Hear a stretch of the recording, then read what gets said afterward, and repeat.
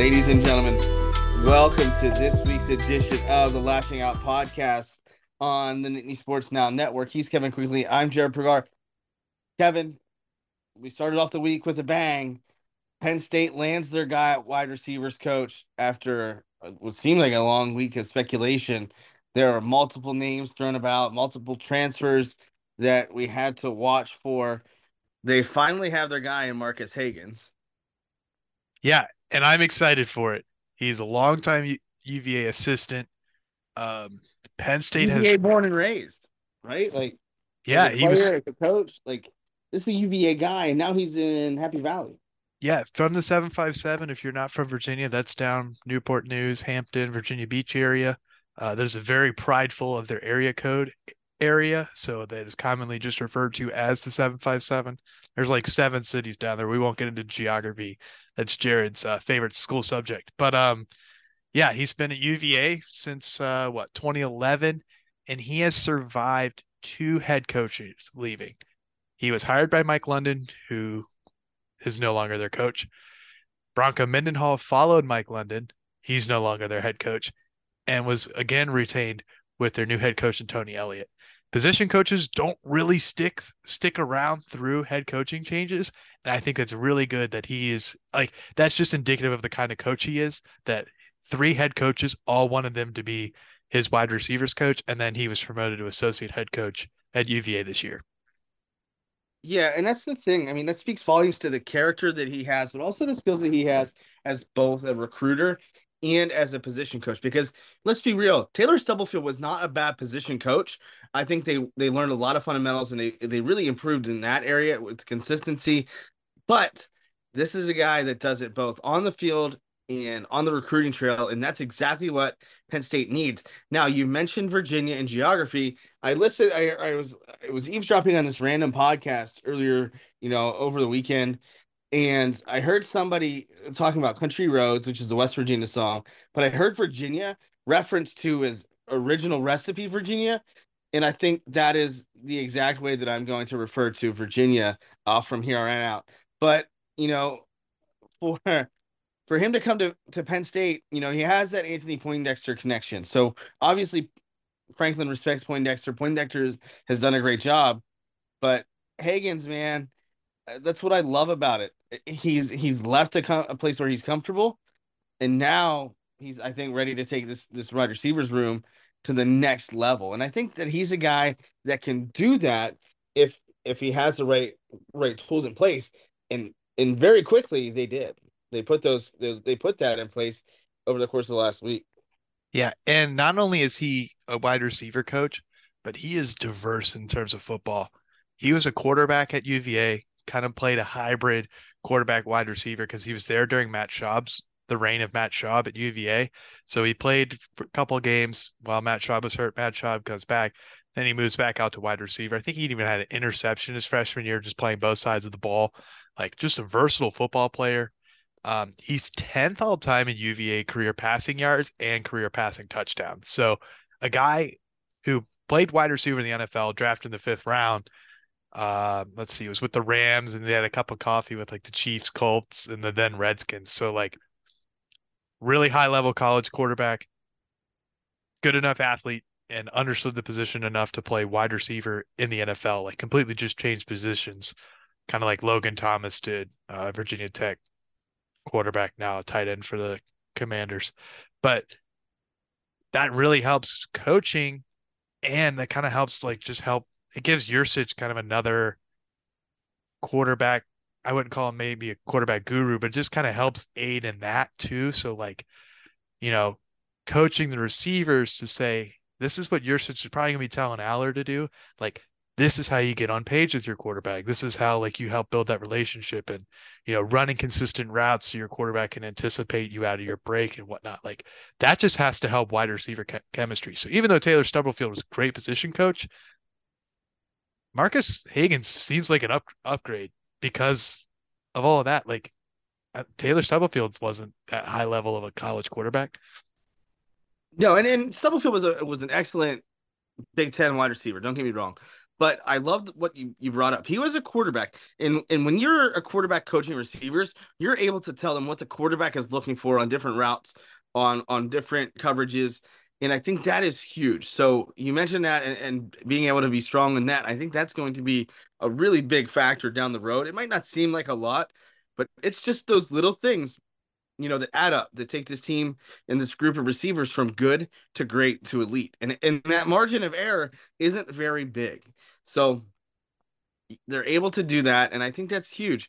But again, this is a guy that can recruit original recipe Virginia incredibly well. Yeah, and And Penn and and Penn Penn State, State. and that's an area that they need to recruit and they want to recruit, but haven't really done all too well in that. They have done well in the DMV, but not specifically in all out in Virginia. And I think that's the thing that Franklin loves the most about this hire is this is a guy that's going to help immediately on the recruiting trail. And I think that's really the value that he brings here more than anything. Yeah, and being a native of Virginia, like the DMV is cool, but there's some dudes down in the 757 area. He's from there. And like you said, Penn State has done fairly well in Virginia. Penn State pulled 6 out of the top 11 commits from Virginia this cycle. So this is only going to bolster that. I'm not saying Virginia high school football is level or on par with Pennsylvania. I would say they're probably pretty similar. But Virginia, the fact that an out-of-state program was able to recruit 6 out of the top 11, including 3 out of the top 5 from Virginia, shows that it's a vulnerable state. Brent Pry really hasn't gained any traction. I mean, he's only been there a couple of years at Virginia Tech. Like, this is only his second recruiting cycle. But getting that connection down into Virginia Beach, and Hagans has kind of recruited down into North Carolina, South Carolina, over into Tennessee, like kind of where Virginia has to pull for recruits.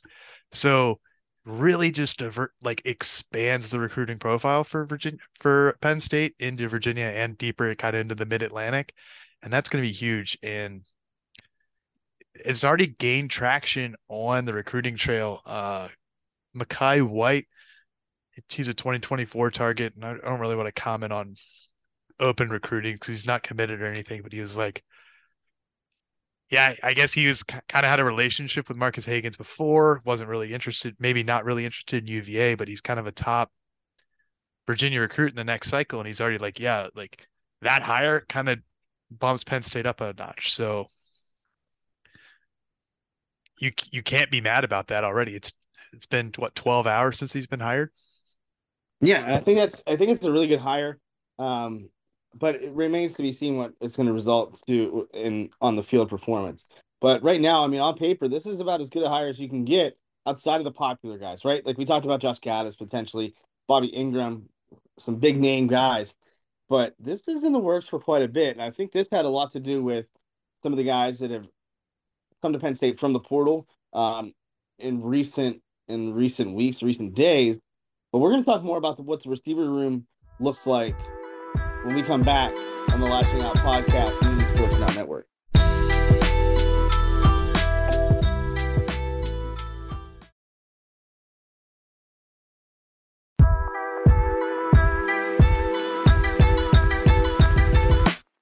Welcome back to the second segment of the Lasching Out podcast and the Sports Now Network. He's Kevin. I'm Jarrod. Kevin, the wide receivers room took a hit really at the end of the regular season with the loss of Parker Washington. We all knew that Mitchell Tinsley was going off to the NFL, so they're down 2 of their top 5 receivers. Insert DeAndre Lambert-Smith into the spotlight. Had a big time game in the Rose Bowl. Voila. Harrison Wallace III or Trey Wallace. Excellent. Liam Clifford starting to step up later in the season. But they had to go to the portal to get some help, and they did, and in a big way. Yeah, we talked about last week, Dante Cephas. We mispronounced that one wrong last week. Sorry, Dante. And then they picked up Malik McClain from Florida State. He's a sophomore, so I think he's going into his junior season for Penn State. So he's got a couple more years of eligibility left. He's 6'4", 200 pounds. Kind of reminds me of like a Derek Moy-sized Penn State wide receiver. And I think that's going to pay dividends because Penn State really hasn't had that big guy. And not only is he good, potentially going to be good outside, but Josh Pate described him as a devastating blocker because he was talking about watching highlights of him. He's like, why the heck is this? This is a running play. And McClain's just pancake blocking dudes and push them into the next county. So that's got to really help out the backfield. And I mean, that, that pays dividends with your teammates and your coaches. Exactly. And I think that's the big thing is you need a hard-nosed guy out wide and to lay the boom blocking. I think that's just as important. Especially in the offense that they have. I mean, Aller is not a guy that's going to run first, but he is a guy that can run, and blocking downfield for guys like Aller and Nick Singleton and Katron Allen are going to be huge. And you saw kind of what blocking downfield can do, in the Rose Bowl with some of those big runs, especially that Singleton run. But yeah, just getting guys that are fundamentally sound and capable of doing the little things the right way, and that's just going to add up. And I think that's really the biggest thing for Penn State that they've needed is just really honing down on the fundamentals and just getting off their blocks and getting to their blocks and making it happen. And they've done a very good job of that with who they've gone out and gotten in the portal. Yeah, and I wouldn't be concerned. I looked up his stats this earlier today. 17 receptions, 206 yards for 3 touchdowns. Wouldn't be too concerned about that. He was in the transfer portal for a reason. He's just seeking more opportunity. So he's going to come to Penn State. Obviously, they offered him. Obviously, they want him. They want the experienced guys. He's going to come into that crowded receivers room, but you have to think if he's a junior, a lot of those guys are just rising sophomores, rising maybe a couple rising juniors. So you got to think he has the leg up. And with his size, like Penn State doesn't have another receiver like that on their roster unless you're looking at like Tyler Warren and Theo Johnson and Khalil Dinkins. Like that's the tight end room. They don't have that size at wide receiver. So it'll be interesting to see how they can utilize that because they really haven't had somebody taller than 6 foot, 6'1" out there. So like that extra 3 inches can create some matchup issues with some of these smaller cornerbacks. Like what's your average cornerback? 5'10", 6 foot. So this guy's got 4 to 6 inches on him. Like it's got to help others in the offense because they might have to start double teaming him just based off his size, or else Haller's just gonna be throwing him jump balls all day long. Yeah, and that's the thing, having that diversity, getting a guy that's a little taller, has more size, getting some shiftiness, that's all going to help Aller. And that is also going to open up the running game, which has proven itself to be successful now and that they're capable of that. And I think that is huge for Penn State. You have so many layers to this offense now that are only going to help Aller, who was able to get enough experience this year, I think, to go in to next year with confidence. And obviously he showed a lot of poise, but the confidence of a savvy veteran, even though he's only going to be a true sophomore and got a limited number of reps. Yeah, and getting that extra experience out there with Cephas and McClain coming back in or coming into the locker room. Because like I said earlier, it's a really young receiving room. And now they just had those two experienced guys to really help. They've been there, they've done that in more situations than probably Omari Evans or Keandre Lambert Smith or Caden Saunders. Like you can just get guys with more experience, and more experience in college does not hurt anybody. Exactly. And that's, it's a win-win for Penn State. I know we talked about the wide receivers as a whole last year or last week, I should say, but I think it warrants this. It warrants this talk because this is a room that now has gotten upgraded significantly on both in the classroom with the coaching, but also on the field as well. And I think that really this speaks volumes to what James Franklin's trying to accomplish. They're not that far off from competing with the elite and beating the elite, I should say, because they've competed with everybody other than Michigan this year. So getting to that point and being able to compete and beat the elite is the Wolverines and Ohio State. That's what Penn State is striving for. They're going to be expanded playoffs. Getting to that playoff is going to mean more and more for this program, mainly because it's going to add up to money. It's going to add up to a bunch of different things, but ultimately, it's the players that you have in your room in your program that are going to get you to that point.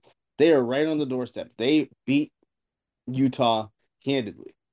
They competed with Ohio State for 90% of the game. We're and probably should have won that game if not for a couple of mistakes. Michigan, it just didn't have. And that's it is what it is. But now they are right there. And this hire and these guys that are in this receivers room give this offense such a more well-rounded approach that I think people are going to be very excited if this comes to fruition on Saturdays in the fall. Yeah, in Michigan this year was more on the defensive side.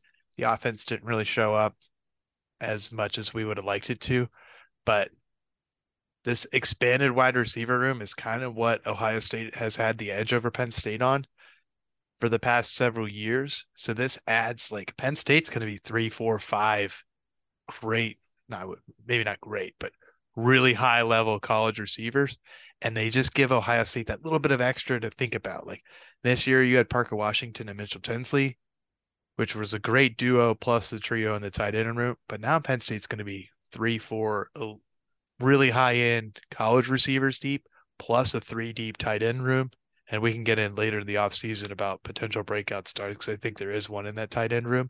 But like this seems to like really level the playing field between Penn State and Ohio State. And then it's just going to be like, so like you're probably pretty much neck and neck, especially like, odds books for Ohio State. They might get like a 2 or 3 point home favorite, but you have Michigan at home. So like better offense.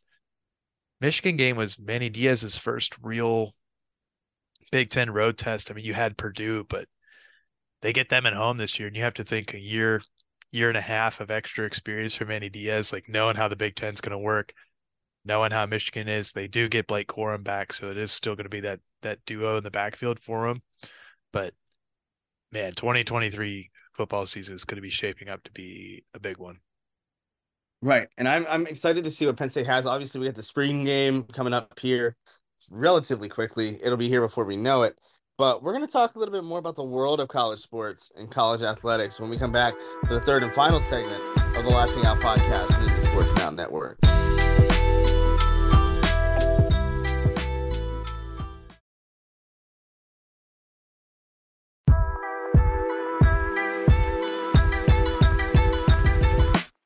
Welcome back to the third and final segment of the Lashing Out podcast on the Nittany Sports Now Network.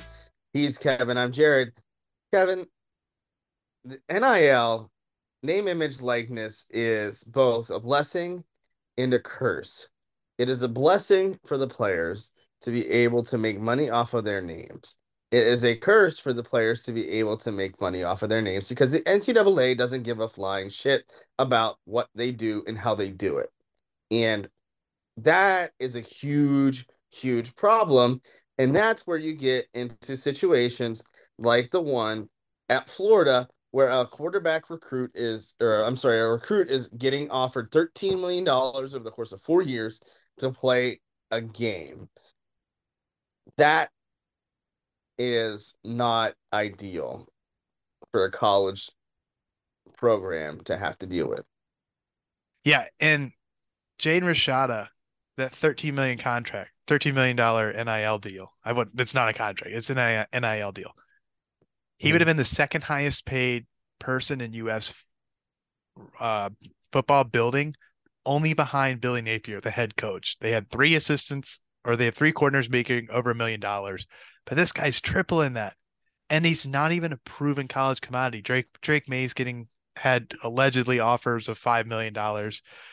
Pat Narduzzi said that. I believe Mac Brown substantiated that claim, so I'm going to believe Mac Brown before I believe Pat Narduzzi. But that's a proven college commodity. And Drake May, like lighting up the ACC, kind of in the Heisman talks midway, 8, 10 games into the season, 8 or 9 games into the season last year before, the world kind of caught up with UNC. But like, this guy's an 18-year-old high school senior getting offered $3.25 million a year. Like, it's the NC and allegedly the NCAA might step in on this one. Like, you can't be doing that. But like, other coaches have said, anonymously said, like, no one cares about the NCAA right now. They have zero power in terms of regulating this NIL stuff because it's like, how can you prove that they offered money before the guy committed or signed his letter of intent because like there was $100 handshakes happening way before NIL and they couldn't even find that stuff when it was blatantly illegal. Like Reggie Bush was getting Escalades and his everybody in his family was getting houses and whatnot. And like you can't tell me Tim Tebow, Trevor Lawrence, Zion Williamson has allegedly maybe got like $5 million or some crazy amount of money at Duke to play basketball long before NIL. So like, how is the NCAA going to even regulate this? It's just Well, and that's the thing. They didn't, and they haven't from the start. When they had the opportunity, they just said, "Nope, we don't care about it." And now it's coming back to bite them in the ass because guess what? He's not going to be at Florida now. Um, now I and heard Arizona State. I think he took an unofficial visit to Arizona State this who week. knows where he's going to go? But we talk about these prospects all the time. They're not. When they get to college, it's a different ballgame. There are no such thing as a 5-star on a college roster. The stars are lost, right? They can be this, that, and the other thing, but when they get to college, it's a clean slate. But but the NCAA is so hypocritical, right? Because you have this dude that's getting offered $13 million to play and commit to Florida, and the way that they're going to circumvent this is that the programs aren't directly involved, quote unquote, right? But then you have Michigan, who's the NCAA is super pissed off about. Like they are like ex-girlfriend, salty, pissed off at Michigan and Harbaugh because he just keeps lying, which I think is hilarious. But they contacted recruits during a COVID dead period and had an analyst coach too much, but and they're pissed off about that, right? But when it comes to players getting paid $13 million a year to commit to a school, they're like, we don't care. Yeah, When this is a big time problem because it's only going to get worse. The transfer portal is great for when there are situations that arise where you need to transfer or what have you. But the transfer portal, because like centered around NIL, is not good for college athletics. It's not good for those smaller programs that just can't compete with everybody else, with the big name schools, the Texas A&Ms of the world. Like that's why Texas A&M's banging out top recruiting class after top recruiting class, and then they all leave because they get their money and they run, or they're just promised the world and they get just a third world country or something like that. And it's just not what they expected. And college football is not going to be what you expect. You got to go in and earn it every single day. You're the big man on campus, and then you come to college and you're like, oh, I'm not the big man on campus. I'm the low man on the totem pole. I've got to do this, this, and this just to get on the field. So it's not fun to deal with. And that's the thing. And what we're teaching these kids now is okay, well, things don't go your way, you're not starting. Well, you can transfer and it's not an issue. yeah, and like you said, it's I saw a podcast with Derrick Henry this week, and they was talking about like the difference between the college and college and NFL. He's like NFL's night and day difference. I have to believe that even like the big time high school football, like not even all of those guys are going D1. A lot of those guys, some of those guys aren't even going to college. So like the step up from high school to college, like yeah, you get some of those freaks that just come in and just ball out year one. Your Abdul Carters, your Micah Parsons, Nick Singleton, K. Out, like really star freshman Johnny Manziel just lit the world on fire his freshman year, what have you. But like that's that's not the normal. Like that's the abnormality. That's the exception to the rule there. And it's just buku bucks. It's stupid money. Like at some point in time, the money's gonna run out because like they're kind of just going all in right now. But eventually, like some of these boosters are gonna be like, man, we paid $13 million for this guy. Yeah, And right. like, What happens when the guy's a buck? That's gonna happen. Not every 5-star ends up going to the NFL. yeah, they could have forced the kid to transfer or something, like make it like a really toxic environment. Like, are you gonna get like Yeah, booster hazing on the college players because they like kind of like they do with coaches, like force them out? Like colleges aren't gonna be able to unenroll kids because the boosters overspent for me. He's a bust. yeah. It's a runaway train that nobody can and nobody wants to get off of because you just don't know how this is going to end up. Like it's going to end up in a train wreck, but it's a train wreck that nobody wants to look away from right now because it's so polarizing. People are making money left and right and they're not doing anything. Yeah. Like and they've expanded it into states now. So like what is the value of a high school athlete? right? Now, I think there are select few high school athletes that, that are valuable, that have brands and names and all of that, and they're highly recruited guys, but not every school has that. Not every school is, you know, any Bishop Borman, I guess, is a good example. Like the guys that just toss out 5-star after 5-star. So it's just what's next? And right now, this is a terrible situation that might seem great. Oh yeah, these kids are making names off their money off their name, but like, when's enough? Because this is not going to be sustainable forever. No, it's not. And I neither of us have any issues. If you're listening, like these guys hate NIL. We don't hate NIL. We love NIL. It also makes our job a hell of a lot easier when we get to talk for 10 minutes about a dude getting $13 million to go to UF. In Like, theory, it's great. but I it's the thought all principle of it along just that, sucks. that people should be making money off of their name. I would love to have a name valuable enough to make money off of it, but instead I have to pay to use my own name. So, it's just one of those situations where the NCAA had this opportunity to come in and regulate, hey, well, you can't do this or you can't do that. Well, and they didn't, and they missed the boat, and now they are just sitting there Up with the creek without a paddle. yeah, they're sitting there with their thumb up their ass. And hey, Kevin Warren's no longer the commissioner of the Big Ten. He's off to run the Chicago Bears. So who knows what's going to happen next in the Big Ten? Maybe Penn State will start a season off at home in the Big Ten. Maybe. And Real quick. I have another piece of breaking news for you. Michigan has just announced the Big House will be getting an expanded tunnel. Not a second tunnel. It'll be an expanded tunnel. They're Tunnel gonna Gate. Tunnel gate is partially over. Looks like they're going to be removing 45 temporary seats and adding 45 standing room only seats to keep their capacity above Beaver Stadium. Yeah. And I think it was from Penn Live, maybe I was reading the article from. Didn't realize that Michigan got fined $100,000 for the incident with Michigan State. Harbaugh called James Franklin a ringleader in a altercation between Penn State and Michigan, where allegedly some Nittany Lions threw some peanut butter and jelly sandwiches, which sounds like a great halftime snack. I don't think I'd be too upset about that. But yeah, so wider tunnel coming to the Big House. They said, even though there were no incidents at their last two home games, which were Nebraska and Illinois, which Nebraska got housed by Michigan, so I doubt their players were chirping in the tunnel, and Illinois was Illinois. So yeah, look for that Big House, some renovations going on to make the tunnel bigger. Maybe we avoid Tunnel Gate 2.0. Well, hopefully there are no more issues. Hopefully people are able to travel through tunnels. They're always a problem. We know this, especially well in Pennsylvania. Looking at you, Pittsburgh, and your inability to maintain speed through the tunnels.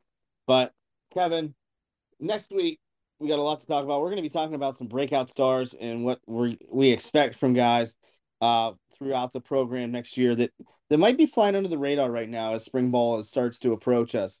But for Kevin Quigley, this has been Jarrod Prugar on the Lasching Out podcast and the Nittany Sports Now Network. We appreciate you